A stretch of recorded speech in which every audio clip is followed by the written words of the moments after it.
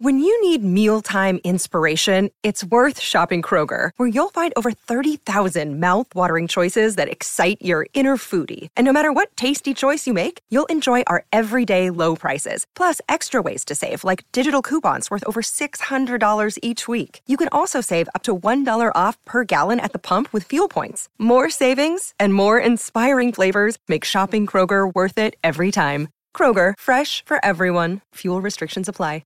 Another day is here, and you're ready for it. What to wear? Check. Breakfast, lunch, and dinner? Check.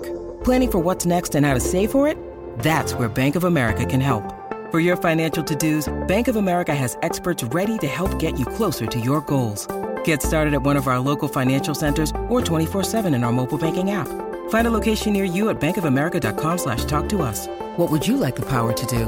Mobile banking requires downloading the app and is only available for select devices. Message and data rates may apply. Bank of America N.A., member FDIC. Without the ones like you, who work tirelessly to keep things running, everything would suddenly stop. Hospitals, factories, schools, and power plants, they all depend on you. No matter the weather, emergency, or time of day, you're the ones who get it done. At Grainger, we're here for you with professional-grade industrial supplies. Count on real-time product availability and fast delivery. Call, click Grainger.com, or just stop by. Grainger, for the ones who get it done.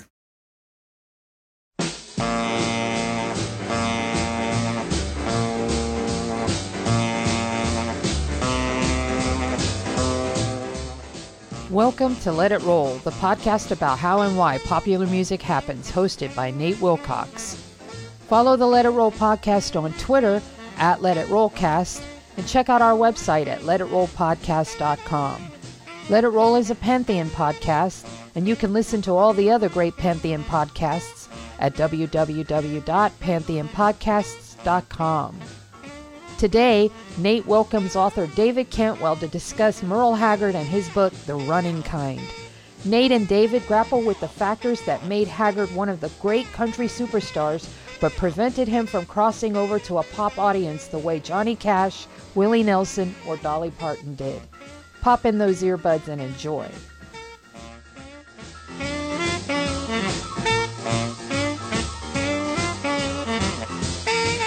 It's time to let it roll. This is your host, Nate Wilcox, and today we're joined by David Cantwell, author of Merle Haggard, The Running Kind. David, welcome to the show. Hi, Nate. And so this show traditionally has focused on sort of the cultural, technological, and business aspects of music, with a lot of emphasis on, what factors made somebody a superstar, what kind of things inhibited somebody from being a superstar. And your book's a little different in that it's a critical analysis of Merle Haggard as an artist with a heavy focus on the lyrics. But the reason I think book is perfect for our show is that Merle Haggard is somebody who achieved country music superstardom and had a real shot at pop superstardom, but didn't make it, arguably, because of his lyrics. Is that a fair assessment? I think that's mostly a fair assessment. Yeah, he's definitely did not become a pop superstar because of records like Fight Inside of Me. But I think that there was a moment in the early 70s, late 60s, early 70s, when his lyrics and his records, one of the things, just as an aside, like I do a lot of, lyrical analysis of Haggard's body of work in The Running Kind, but I also try really hard to not forget that the music matters as much, if not more. So I think he was making records at that moment too, that put him on, on the list of people who might become a pop superstar. He had a chance. There was a lot of country superstars in that moment who crossed over: Glen Campbell, Johnny Cash, and so on. So yeah, but then Fight Inside. Yeah, but then Fight Inside. And I'm glad you mentioned the music because, James Burton, among others, famous as Elvis's sideman in the Las Vegas years, as well as Ricky Nelson's guitarist, played a huge role in Merle Haggard. And the records are great. And the great bands, great arrangements. And that I definitely don't want to give the idea that you're only talking about lyrics, because you definitely pay that stuff the due respect. But right there in the opening, in the intro to the book, you talk about One Damned Song as sort of dominating the Merle Haggard legacy and the popular consciousness. Tell us about Okie from Muskogee and how it came to overshadow the rest of Merle's work. Yeah, so if we're thinking about it in terms of how it overshadows what came before, so let's think about what came before. Merle Haggard has just had a series of country number ones and songs that have kind of a country pop lilt to them that could have been pop hits but weren't. Songs like Mama Tried, especially Singing Back Home, Mama's Hungry Eyes, Working Man Blues. Its B-side, Silver Wings, which is one of the most beautiful country pop records you'll ever hear in your life. And all of these things are sort of, establishing Haggard as a songwriter and a record maker that people who aren't country fans are paying attention to. I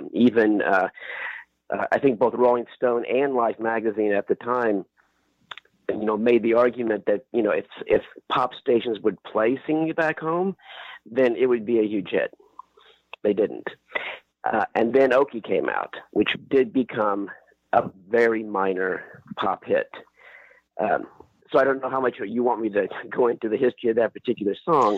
I want to come back to that, but I just wanted to get that point in there that Merle's oeuvre is overshadowed by one song. And I want to get to the whole genesis of that song, but in the right time and place. And let's pull back a little bit.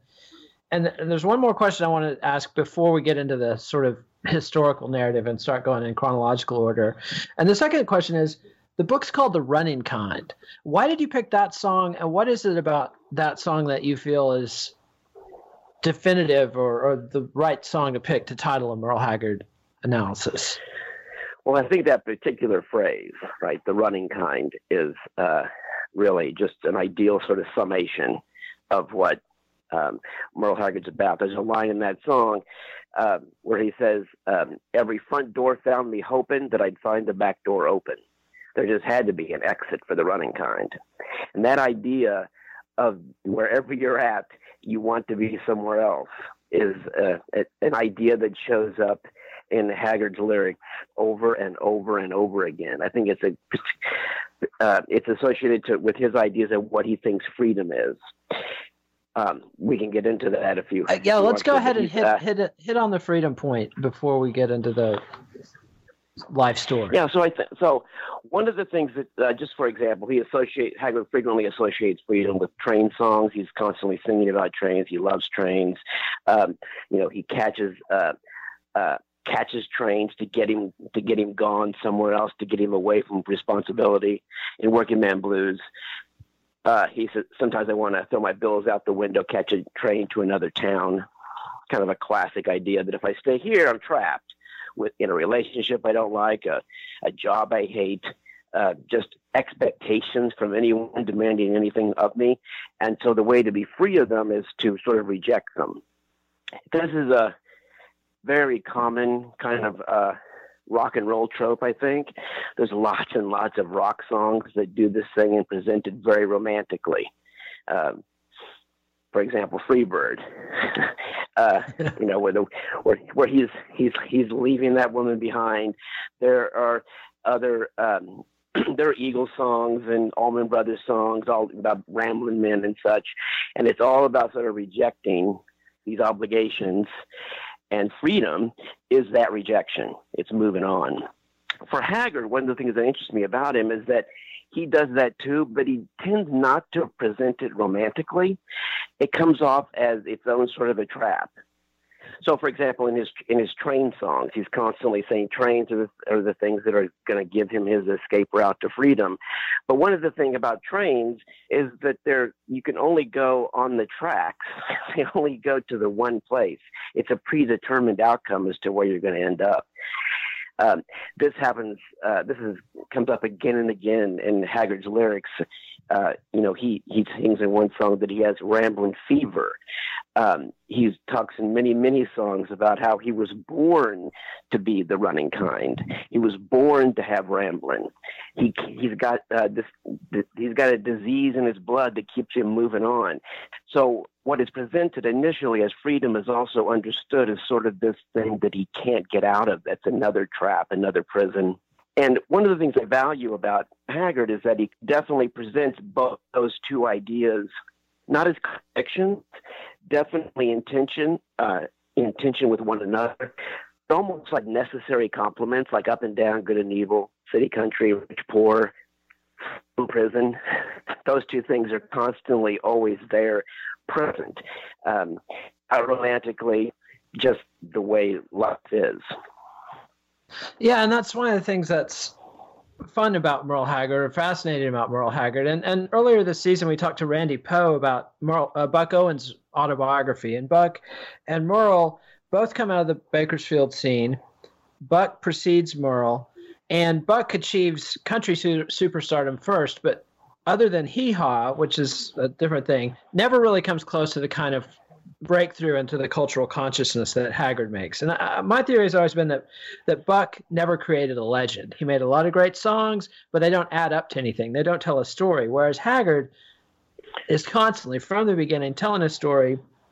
You've got the theme of freedom, which you mentioned, and we've already talked about the political thing, and we're going to get into the Mama Tried and the Hungry Eyes. He sort of becomes a poet for the Okies, the diaspora of Okies that move, west to California during the Depression. But I want to hear, we're going to play one song, and then I'm going to ask you about Merle's relationship to the Okies. And this is Hungry Eyes by Merle Haggard, one of the songs where he established himself as sort of the poet laureate of the Okie diaspora in California. Covered cabin in a crowded labor camp, stand out in this memory I revive. 'Cause my daddy raised a family there with 2 hard-working hands and tried to feed my mama's hungry eyes. He dreamed. And that was Hungry Eyes by Merle Haggard, which I put in there. It's very hard to pick 4 songs of Merle Haggard. He's been a favorite of mine my whole life. And I picked that one over some other very compelling choices because you call Hungry Eyes perhaps his greatest musical accomplishment. Yeah, I think I agree that it would be really hard to pick one, but if I have to pick one, that's the one I'm picking. I think it sort of symbolizes all kinds of his strengths. It's a symbol of all of his best achievements. It also provides a kind of insight into how Haggard worked as a songwriter. I think we have a tendency today to just assume that he is a purely autobiographical songwriter. And he definitely drew up, he's almost always writing about how he feels about things, but the events he's describing are not necessarily, existing out there in the world in any kind of one-to-one relationship. So in Hungry Eyes, he's singing about, growing up in a canvas-covered cabin, which he actually didn't do. He grew up in a boxcar, which is another part of his legend that has become very, very well known. It was actually his an uncle and an aunt who lived in the canvas-covered cabin, and he would sometimes go visit them after his father died when he was 9. And so these are things that in some ways that he's describing in that song are things that he's observing. He talked about in the song about, the parents' the father's hair turning gray later in the song, but of course he never saw that in his own father. But what he did see was the entire, the white working class population of Bakersfield, the San Joaquin Valley, in those years, in the 40s and 50s, as they're trying to get themselves established in the middle class. I love how that record begins. The way he phrases that, a canvas-covered cabin stands out in this memory I revive, which it's a song about Okies, but that's not the way Okies talk. It has a very sort of, it has a distance. It's a formal quality, almost like this is a topic that's too touchy to tangle with, and so he's coming at it cautiously, and then at the end, if you, I don't know how. If we get to a certain point in the recording, the strings come in, And I think I love that on a song about the Okies. That it's almost like, so now we've gotten to a place where we're a little more established. We can have things like strings just because we want them and because they're nice and they're pretty. And one key point you make about Merle and his relationship with the Okies is that you point out that he's not Tom Joad, the hero of Steinbeck's Grapes of Wrath. He's John Ford, the director of the movie adaptation of Grapes of Wrath. And it's important to see him as he is a great American artist, not an untutored, migrant who's expressing something out, just by living. He's an artist who's creating a world from whole cloth. Yeah, and so again, it's like he's the Okie legend. People leave Oklahoma and Arkansas and Missouri and Texas, and they head out there because of the Dust Bowl and the Depression. They go west to California. They go west to the Promised Land. But Merle was born in California. His family had already moved out there and already become semi-established. His dad already had a pretty decent job working for the railroad. And so when he's born, Merle, in 1937, it's like what to his parents is the Promised Land, to him is merely home. It's the place he's always known. And so I think that has a kind of, that's an interesting quality about it, that he's looking at these things once removed. The reason I compared Haggard to John Ford is that, like Ford, Merle is not one of the immigrants who leaves one place and goes to another. He's first generation. He's heard the stories of what it's like to make that trip. He's heard the stories of what it's like to experience the classism and the prejudice that greeted the first arrivals. And then he's experienced a little bit of that himself, because those things don't die quickly, but he is definitely once removed from it. Another thing I found interesting reading your book that I didn't know is Merle's relationship with Grapes of Wrath. And there's a point where you reference Chris Christopherson, who was one of his few peers as a great country songwriter in that era. And Christopherson was talking about sort of the box that Merle had painted himself in with Okie from Muskogee and Fight Inside of Me, and how he'd, become synonymous with the angry silent majority in Richard Nixon's culture war. And Chris's solution was, it's simple. All he has to do is write some songs about the Grapes of Wrath, or, do a concept album about the Grapes of Wrath. But you point out that Merle Haggard didn't actually like the Grapes of Wrath. Why was that? Right. He was, I was reminded, even at the time, he didn't like that comparison, because he thought, for some reason that I'm unclear about, that Steinbeck had portrayed the Okies as ignorant and stupid and decadent. And, in other words, as if he always acted as if Steinbeck's book was enacting the stereotypes and the prejudices that it was in fact challenging. And so he's always in his first autobiography, he points out, I want people to know that we weren't like the Joads. We did well. We worked hard, and we had pride is the word that he uses there and keeps coming back to throughout his career. It's weird to me. I wish that he were still with us and I could ask him specifically, why is it that you think that the Joads are not presented without pride? Because it would seem as if that's about the only thing they have. Anyway, so yeah, he always resisted that connection.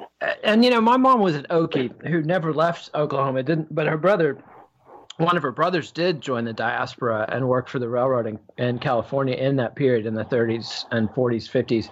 And her take on that was always about sort of material presentation. She didn't like the Joads either, and she resented the fact that Okies were synonymous with basically the Beverly Hillbillies, plowing along in a jalopy with all their possessions on the top. And as somebody who was just barely ahead of that crew, it was very important to my mom's family to distinguish themselves from those kind of Okies. And I assume Merle might have had a similar reaction. Yeah, and his parents did too. So one of the near the end of her life, his mother, Flossie Haggard, gave an interview, I think to American Heritage Magazine, where she talks about their journey out, and they're stuck on the side of the road. Their car is overheated, and some guy comes along on a bicycle who treats them really well and helps them out and gets them further on their journey. And she comments that we were, it was really, he treated us well. He was very kind to us, which I appreciated because everybody else had been treating us like trash. And one of the things that I think is common within working class culture is that trash is always other people. Working class Yes. people are often lumped together and looked down upon by the middle class. But most working class people are middle class aspiring. And so they have to distinguish themselves between those who are deserving of making it into the middle class and those who are trash, which is a term of hate speech, I should point out. Trash, white trash, it's racist and classist both. But it's a common term, and I still think it's bound up in the Haggard story, and probably has a lot to do with the Haggard's rejection of people trying to compare them to the Joads. Absolutely. And as somebody of Scots-Irish ancestry who didn't really realize it, I mean, my family would say, oh, we're Scots-Irish, but nobody even knew what that meant. And I've seen polling data. In a former life, I was a political consultant, and there's consistent polling data that shows when you ask Americans what country their ancestors immigrated from, there's a big swath of the country where they just say, we're Americans. They don't even know what country their ancestors came from, and it correlates exactly with the Appalachians and Oklahoma and the Okie diaspora. So it's the Scots-Irish, it's my people, and for whatever reason, we don't even know our own ancestry. Hence, the terms redneck and white trash are used just as often by us to describe ourselves as anything else, for lack of better terminology. So that I'm glad you brought that up. There's a distinction there, right, between, I agree that, so I grew up white working class as well here in South Kansas City, Missouri, from people who'd originally come up from the Missouri and Arkansas Ozarks, right? So black people went north instead of west. And that's a term that sometimes was used by us, white trash was used to describe ourselves, but it was done ironically. It's done kind of like with fingers crossed, with that knowing wink that that's not really us. I'm just exaggerating and being self-deprecating. But then sometimes it gets deployed as a weapon at those who we do see as below us, trying to, we've made it a certain way up the ladder, so pull the ladder up behind us. And sometimes it can be fighting words expressed at us as well. So, any other slur, it's got a lot of them. But I want to introduce another song, and then I'm going to ask you about a whole nother theme that is a huge slice of the Merle Haggard mythos, and that's prison songs. And I picked this song because it combines the running song with the criminal song. So this is Lonesome Fugitive by Merle Haggard. Down every road, there's always one more city. I'm on the run, the highway is my home. I raised a lot of cane back in my younger days, while Mama used to pray my crops would fail.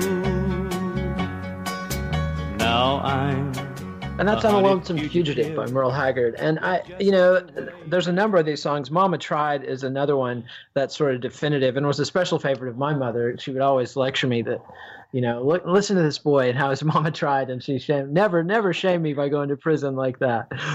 What is it? I mean, Merle Haggard, as we know now, did spend some time in jail. He didn't turn 21 and he did turn 21 in prison, but he wasn't doing life without parole. He did get paroled and he got out, but he was actually in San Quentin and saw Johnny Cash.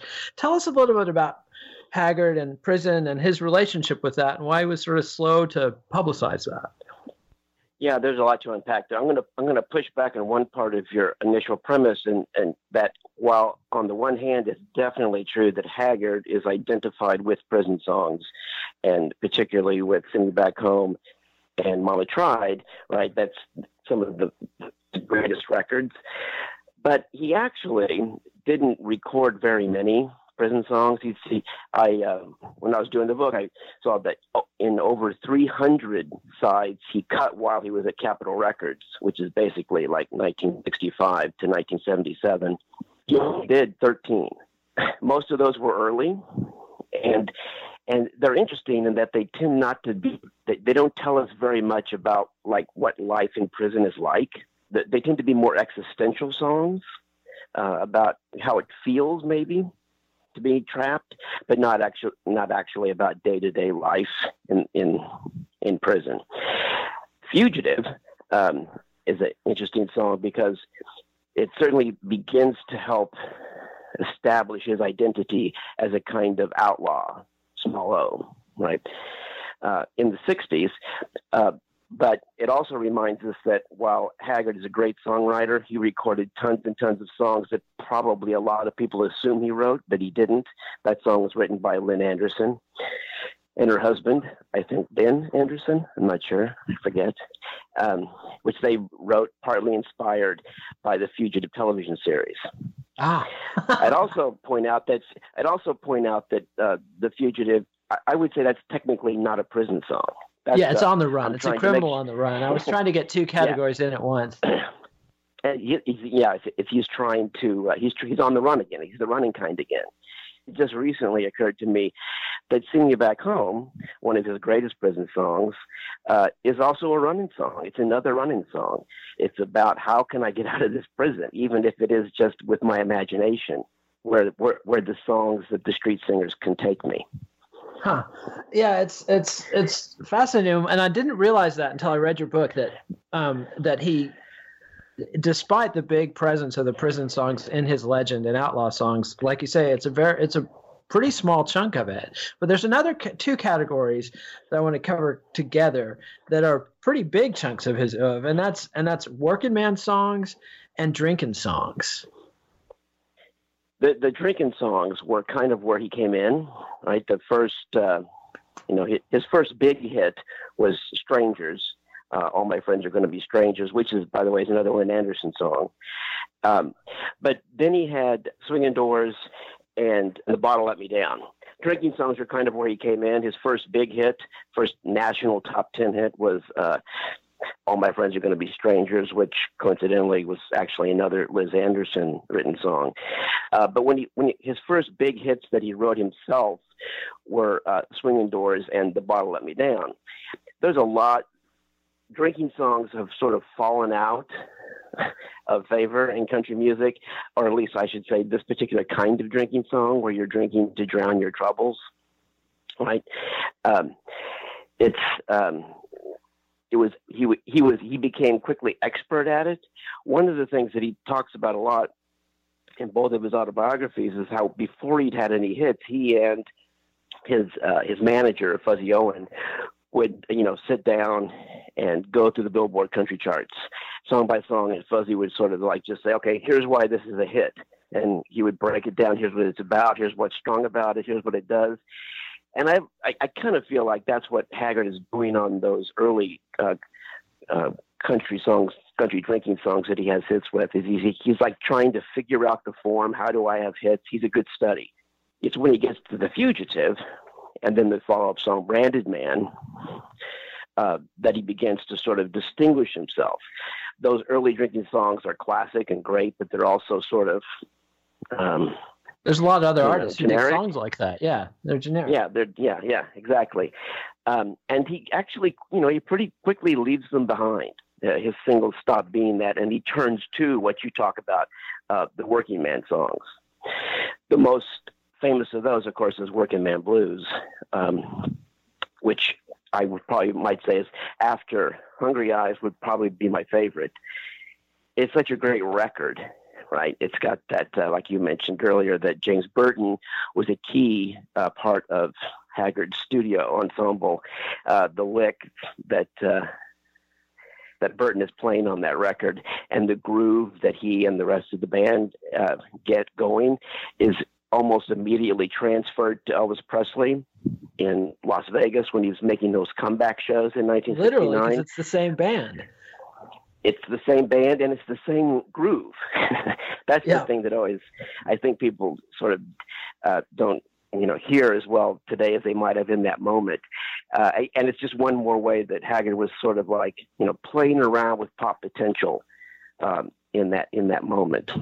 Yeah, like Buck Owens, the Bakersfield sound, and you go into some of the reasons this isn't entirely true, or it's kind of an oversimplification. But the basic stereotype is that the Bakersfield country sound in the '60s was wilder and closer to rock, featured drums and lots of electric guitars and steel guitars, less fiddles. Whereas Nashville was going countrypolitan with strings, et cetera, et cetera. And like you said, that's Right. a little bit overstated, but I think it's generally true. And growing up hearing Merle Haggard, and I would hear him on the radio, and I had a couple of greatest hits albums. But until this, the day of the Celestial Jukebox dawned on us, and I could acquire his whole out, or at least listen through his whole album collection, I never went back and through all the first 15 albums, or the kinds of things I did preparing for this interview. And so it's really fascinating. And I definitely never knew that James Burton and the Taking Care of Business band was backing up Merle Haggard. And the next sort of thing I wanted to talk to was his tribute songs. So he did a whole album of Jimmie Rodgers songs. He continually covered Lefty Frizzell and was very clearly an acolyte of the great Lefty Frizzell. He did a whole album to Bob Wills. But the one that he really kind of fell flat on, or the most disappointing of those four, is his Elvis tribute. And reading it and realizing, oh my God, he had played with these guys for years, and they played for Elvis for years. Why on earth did he not do it upright on that Elvis tribute album? Yeah, it is an odd thing. It's a testament to what a big Presley fan Haggard was that he was already working on his Elvis Presley tribute album before Elvis died. But you're right. I think that's a pretty dud album. I'd put it definitely in probably the bottom third of Haggard's entire career, and it doesn't make sense. He's a huge Haggard fan. He came up in the Bakersfield scene where all those Bakersfield bar bands knew their Elvis Presley cold and could play it hot. And you listen to that record and you think, my God, this is just a dreary sort of going through the motions thing. Why didn't he tap James Burton, who had been his band leader in the studio on all those records? He didn't actually have the TCB band backing him in the studio, except on, surprisingly enough, Okie from Muskogee. That's Ronnie Tutt on brushes, and Glenn Hardin is playing the piano on the studio version. And Hardin played on a few other tracks, but it's just Burton. But why didn't he get Burton? One of the reasons, I'm guessing, is that he grew up as an Elvis fan in the moment, right? When he goes to prison, it's in 1957, and so Presley's already a superstar at that moment, right? And that's kind of the direction Haggard takes on that record, as he tries to not do contemporary Elvis, 70s Elvis, late 60s Elvis. He's trying to sort of do a 50s Elvis thing, and that faux 50s kind of thing just doesn't work. He does get the Jordanaires, like those 50s albums with Elvis, but I would have preferred that he try to get like J.D. Sumner and the Stamps, or the backing vocals in the later years. Yeah, for sure. And you go through. But I would go ahead. I do want to, before we leave this idea of his tribute record. So that is such a key to the Haggard aesthetic, and to, I think, how country music works, how country tradition works. Is if people want to sort of have a model for how to ensure that the country tradition continues as we go forward, the trick is always not to make new records that sound like old records. It's to make new records that sound brand new, but that also manage to sound like or connect to the old records, right? So that's what his Jimmie Rodgers tribute album does. It does not sound like Jimmie Rodgers singing in 1930. It sounds like the album Merle Haggard put out right before that, Pride in What I Am. He's updated that old sound. Well, just you place the Jimmie Rodgers as at the best of the class, because he uses his state-of-the-art sound and rearranges the songs, but he's singing the Jimmie Rodgers song. So that's a great songbook to go back to. Yeah. And then the Elvis one, falls on its face, and the Bob Wills one lands somewhere in between those two poles. The Bob Wills is what I would call an example of a retro album. It's a new recording that's trying to sound like an old recording. They've actually copied down note for note the original arrangements off the original Bob Wills and his Texas Playboys records. Some of the tracks are so close that they're exactly the same lengths. And Myrtle does Tommy Duncan's asides or Bob Wills' asides. He actually says at one point, I'm going to, try to sing Tommy Duncan's part on this, and by which he means exactly Tommy Duncan's part. And that was the purpose of the record. He says at the beginning, Rogers and the Wills have spoken sections where Merle is like explaining to you why this matters to him and why he thinks it should matter to us. And on the Wills record, he says up front, what I'm trying to do is to recapture that old sound. So that's the difference between the Rogers and the Wills albums. One difference is that the former is a traditional record and the second is a retro record. Although it did, as you point out, have a role in spurring the Western swing revival with Commander Cody and Asleep at the Wheel and others, and probably influenced Willie Nelson and Waylon as well, who did a lot of Bob Wills tributes and covers in the 70s as well. But right now I'm going to kind of make a non sequitur, musical non sequitur, but it's because we've got to introduce our next song, and it's a big one, and it's sort of the plot twist of the whole episode. And so I don't know if this is the ideal way to release it, but we're going to hear Merle Haggard doing Irma Jackson. And after you hear the sample, David will tell us the story of this song, Irma Jackson. So here's Merle Haggard doing Irma Jackson.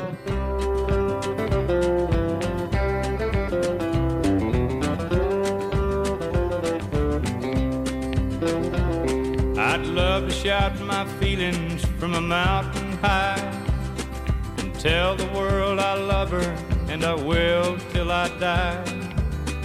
There's no way the world will understand that love is colorblind. That's why Irma Jackson can't be mine. I remember when no one cared about us. And that was Merle Haggard's Irma Jackson, which I did not know until I read this book was going to be the follow-up single to Okie from Muskogee. Tell us about that.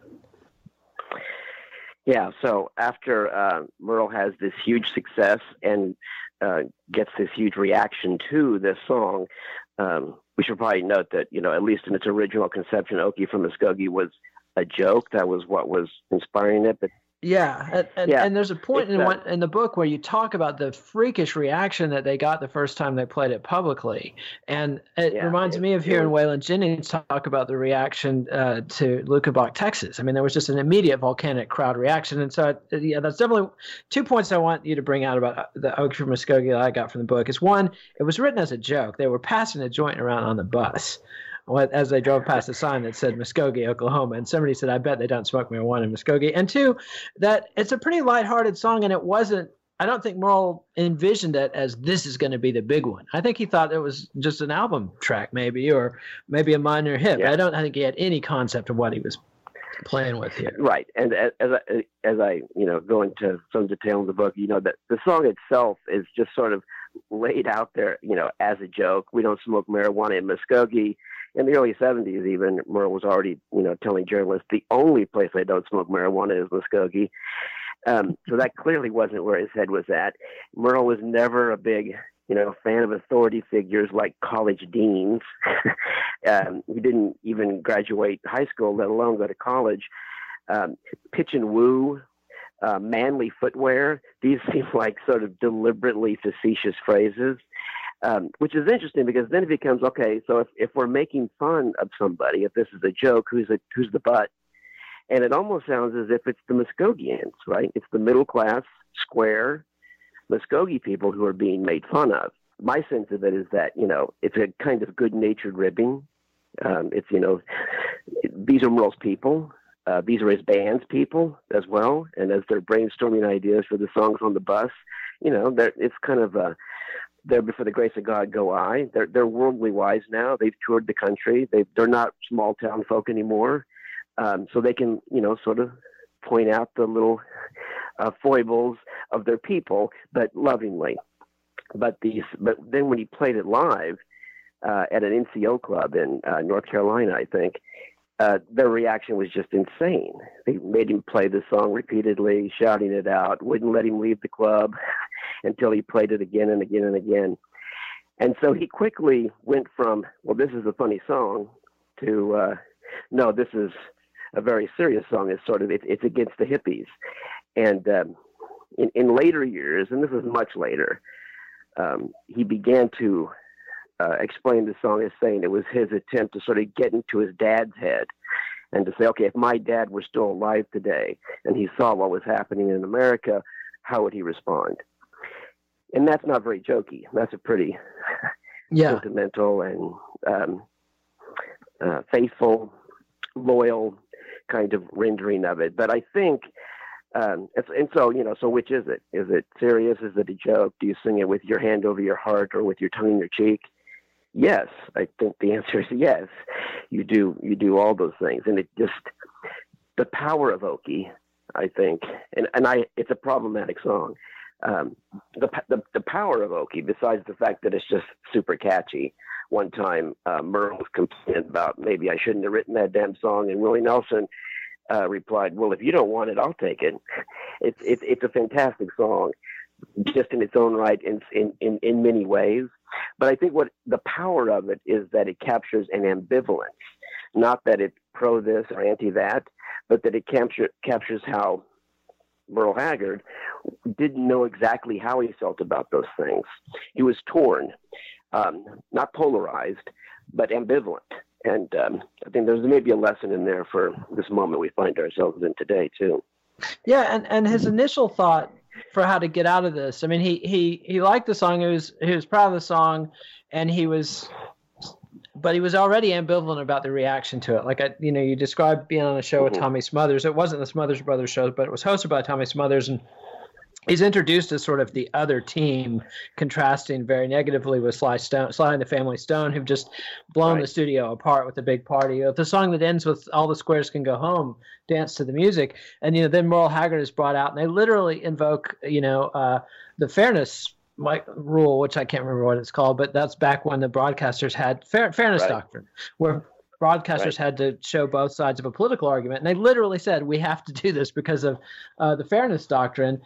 And so Merle, I'm sure, didn't care for the way he was presented. Like you point out, it was recorded separately. So he recorded the song and didn't know how it was going to be presented in the context of the show. But his initial thought on how to get out of this is, I've got this great song about interracial love. This is going to blow some minds. Let's put that out. Why didn't that happen? He went into so that's all happening, the reaction, the hits status, and then the reaction and the music scene television show Tommy Smothers. That's all happening in the fall of 1969. Just after Christmas, he goes into the studio and records Irma Jackson and thinks it's going to be his next single. He told the journalist at the time the song was inspired by the film Guess Who's Coming to Dinner, which is something that has happened quite a few times. Merle gets inspired to write a song that maybe we assume is autobiographical, but it's actually, he's riffing on a movie he saw. But so he's going to put that record out, and Capitol, I think specifically what that means is his producer, Ken Nelson, doesn't want to do it. Says, no, we think this is a bad idea.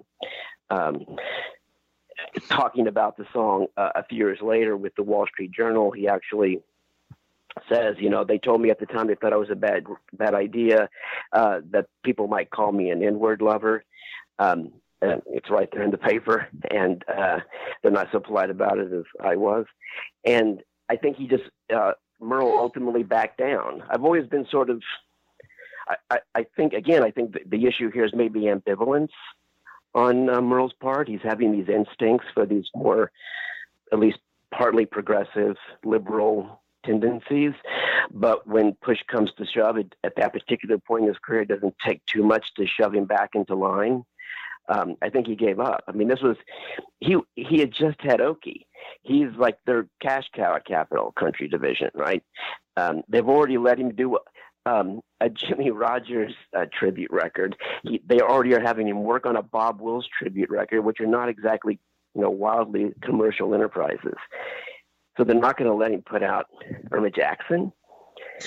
The other thing that's frustrating about it is that if you listen to that record we just heard, it's beautiful. That would have fit right in on Top 40 radio in 1970, with a Creedence track. before it, and maybe Brooke Benton's Rainy Night in Georgia after it. It has so much pop potential, sonically and thematically. And Johnny Cash encouraged him to put it out, like, you know, and Johnny had those instincts Johnny was one of the few people of that era that was able to walk both sides of that line. Johnny Cash and Bobby Kennedy were probably the only people that united, you know, George Wallace voters with Eugene McCarthy voters, and Merle sort of had that potential, and you know, it's one of the great what ifs. If, you know, you just imagine 1969, 1970, Merle Haggard dropping this song about interracial love, that would have blown some minds and probably won him a lot. Like you say, the Capitol was worried it was going to destroy what he built, and it might have hurt him with the country audience, but it might have blown him wide open with the pop audience. As I say in the book, though, I think that, you know, he would have had to done a story of love about Jane Fonda in that moment. To lose people in the country audience. He was like a demigod in that particular moment. Now, certainly there would have been some controversy, but controversy was what, you know, got him Okie, right? The success right there too. So it's the thing that I wonder about. I used to always think, well, what would have happened to, you know, Merle's career if he had counterbalanced Okie with Irma as its immediate successor instead of Fight Inside of Me. And at the time I always thought, well, you know, maybe it would have been like a way of redirecting his career. But now I sort of wonder if it had been released the way he'd wanted it to originally, that it wouldn't have been a counterbalance, or it wouldn't have been a correction, is that we would actually hear Okie differently today if its follow-up had been Irma Jackson. But instead, it was followed up by Fight Inside of Me, which is a much more uncomplicated, belligerent, line in the sand, chip on the shoulder song. And so we now hear Okie completely through that kind of a lens, instead of, you know, of a more generous lens that we might have done if he'd released Irma Jackson next. Yeah, absolutely. In the 2000s, I was working on a political campaign. I was working on the mayor's race in Philadelphia, and with a good African-American friend of mine who was a political consultant. We were driving back and forth through Philly and DC, and we'd like to put our iPods in and put them on shuffle and just hear each other's collections because, you know, we're both big music lovers. And, you know, we're really enjoying the cross-pollination. And then Silver Wings comes on, and she's literally like, Nate, I'm appalled by you, you know, and I was like, Silver Wings, like, how do you not like Silver Wings? And I'm like, oh yeah, Okie from Muskogee. And it's just funny that, you know, really painted him. And I think you're right that, you know, country had just accepted Charley Pride and was very proud of that in the late 60s, because they're trying to show, hey, we're not all Bull Connor here. You know, this is the New South. And I think, yeah, it's one of those big might have beens, and you know, just sort of like the way I described the way I evaluate these artists, you know, Buck Owens doesn't quite reach that Merle Haggard level because he didn't create a myth. And Merle Haggard doesn't quite reach that Johnny Cash level of being universally beloved because he picked a side. I also think that's true. Yes. I think part of it was that, you know, Johnny Cash and Merle Haggard were different because Cash tended to be this kind of larger than life figure who, you know, could yuck it up, has lots of novelty songs in addition with the serious stuff, right? He gets explicitly political, but he gets political mostly in ways that allow him to take both sides. He's like a folk figure who's looking back on the past and recasting it for a contemporary audience. But Merle doesn't allow the audience that distance. So I think this is one of the things that allowed Johnny Cash to have that huge comeback in the 90s that I'm so glad that he did. But that Merle was never going to have that kind of a comeback because he doesn't harken back to something earlier. He was still so much present. He reminds people in his songs and in his presence when he was with us of those divisions. There's a lot of us who grew up, you know, white working class who like to think that we've gone off and become middle class and got educated and gone to college and work in offices instead of factories, et cetera, right? And Johnny Cash will let you do that. You can do that very comfortably. You can kind of come to terms with your working class roots that way. Merle is not so comfortable. He forces you to deal with the shit that is actually happening. in communities and in the world, and winds up usually ambivalent about it, being pulled in different directions in ways that it's difficult to reconcile or to feel good about. He's not a feel-good artist. No, but he is well, I get a lot of joy from listening to his music. It's beautifully sung, beautifully written, always beautifully arranged and performed. He was an incredible singer. You understand the distinction I'm making is that when I say Cash is a feel-good artist, what I mean is that we can listen to Johnny Cash deal with really ugly stuff, but come away feeling as if these problems are surmountable and or they've been dealt with. Whereas Haggard, you don't come away feeling that way. No, and as somebody who's Scots-Irish redneck from Borger, Texas myself, I like to think I can talk about this. But to me, the narrative of that saying, he has the Ogie from Muskogee, which surprises everybody by being this enormous. It's not a huge pop hit, but it's a huge cultural moment. Like maybe it wasn't played on the pop radio, but people were talking about it and people were hearing it. And, Love It or Leave It. Love It or Leave It comes in on the Fighting Side of Me. And so he blinks on his opportunity to put out the olive branch with Irma Jackson and instead doubles down on the confrontation. And that is so Scots-Irish, as anybody who's read Jim Webb's book, Born Fighting. I mean, that's the book about the Scots-Irish by somebody who's Scots-Irish is called Born Fighting, and basically lays out a premise that throughout American history, the Scots-Irish will fight basically anybody for any reason. It's just sort of like, oh, there's a fight. Who are we fighting? Not why are we fighting, but who are we fighting? Right. And so it's a great American story, and Merle Haggard is a great country artist who expresses his time beautifully. And so I definitely highly recommend him. And we're just trying to parse through, comparing somebody to Johnny Cash. I mean, that's a pretty damn high level, and when you've blown past Buck Owens, who was a country god in his own right, Merle Haggard is way, way up there in the pantheon. Don't get me wrong. I'm just, there's another level where I agree. Haggard would be, for me, if I were going to pick the most important, country figures post Hank Williams, it's Haggard and Dolly Parton sort of sharing the throne there, and then Cash even beneath that. I think there's So the only thing that I'm pushing back on is I think that there's a class difference. Maybe this is the way to put it, is that Haggard has maintained his or another way to put it even still would be, has been limited to his working class affiliations. Whereas Haggard has been able, because he's covered rock songs and done this or that and had a TV show, he's solidly, Cash, he is solidly middle class. He's okay to like. He's safe to like. Absolutely. I'd throw in Willie Nelson in that mix with Dolly and Merle and Johnny Cash too. But we could do a whole. And he's definitely one of those. And Willie is definitely in the Johnny Cash sense, widely accepted, middle class, aspirational, right? Even though he's a hippie. Yeah, the hippie overcomes the redneck. So, David Cantwell, the book is Merle Haggard, The Running Kind, and it's been a real hoot to talk about it. And sorry about all the technical difficulties, but I think we've got a good show. Thanks so much for coming on. Yeah.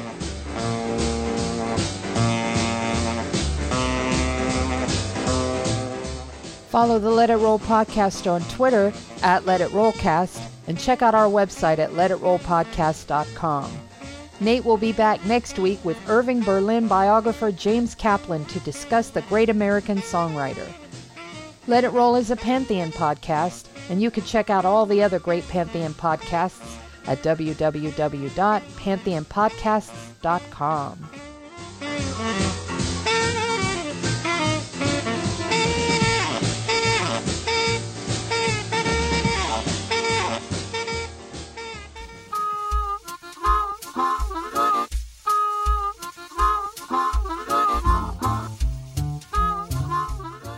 Merle Haggard, The Running Kind, is published by American Books.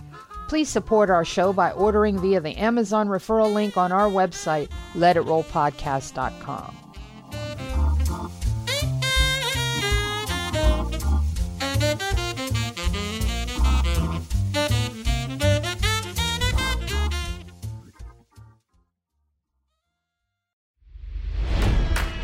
It's NFL draft season, and that means it's time to start thinking about fantasy football. FantasyPoints.com features industry-leading experts and prognosticators using proprietary hand-charted data to help you score more fantasy points. FantasyPoints.com is the place to go for whatever kind of fantasy football you play. Whether you play fantasy football, daily fantasy sports, or do a little bit of everything, Fantasy Points has the meticulously researched content to guide you to victory. And why wait for the fall? Fantasy Points also covers the new spring football league, the UFL. Join the guru, John Hansen, Scott Barrett, Joe Dolan, and other massive names in the fantasy football universe with an exclusive offer. Use code Pantheon for 15% off any Fantasy Points package, including the all-in package, with access to every article, tool, and data nugget that Fantasy Points has to offer. That's FantasyPoints.com and code Pantheon for 15% off at Fantasy Points. FantasyPoints.com, code Pantheon. Score more fantasy points.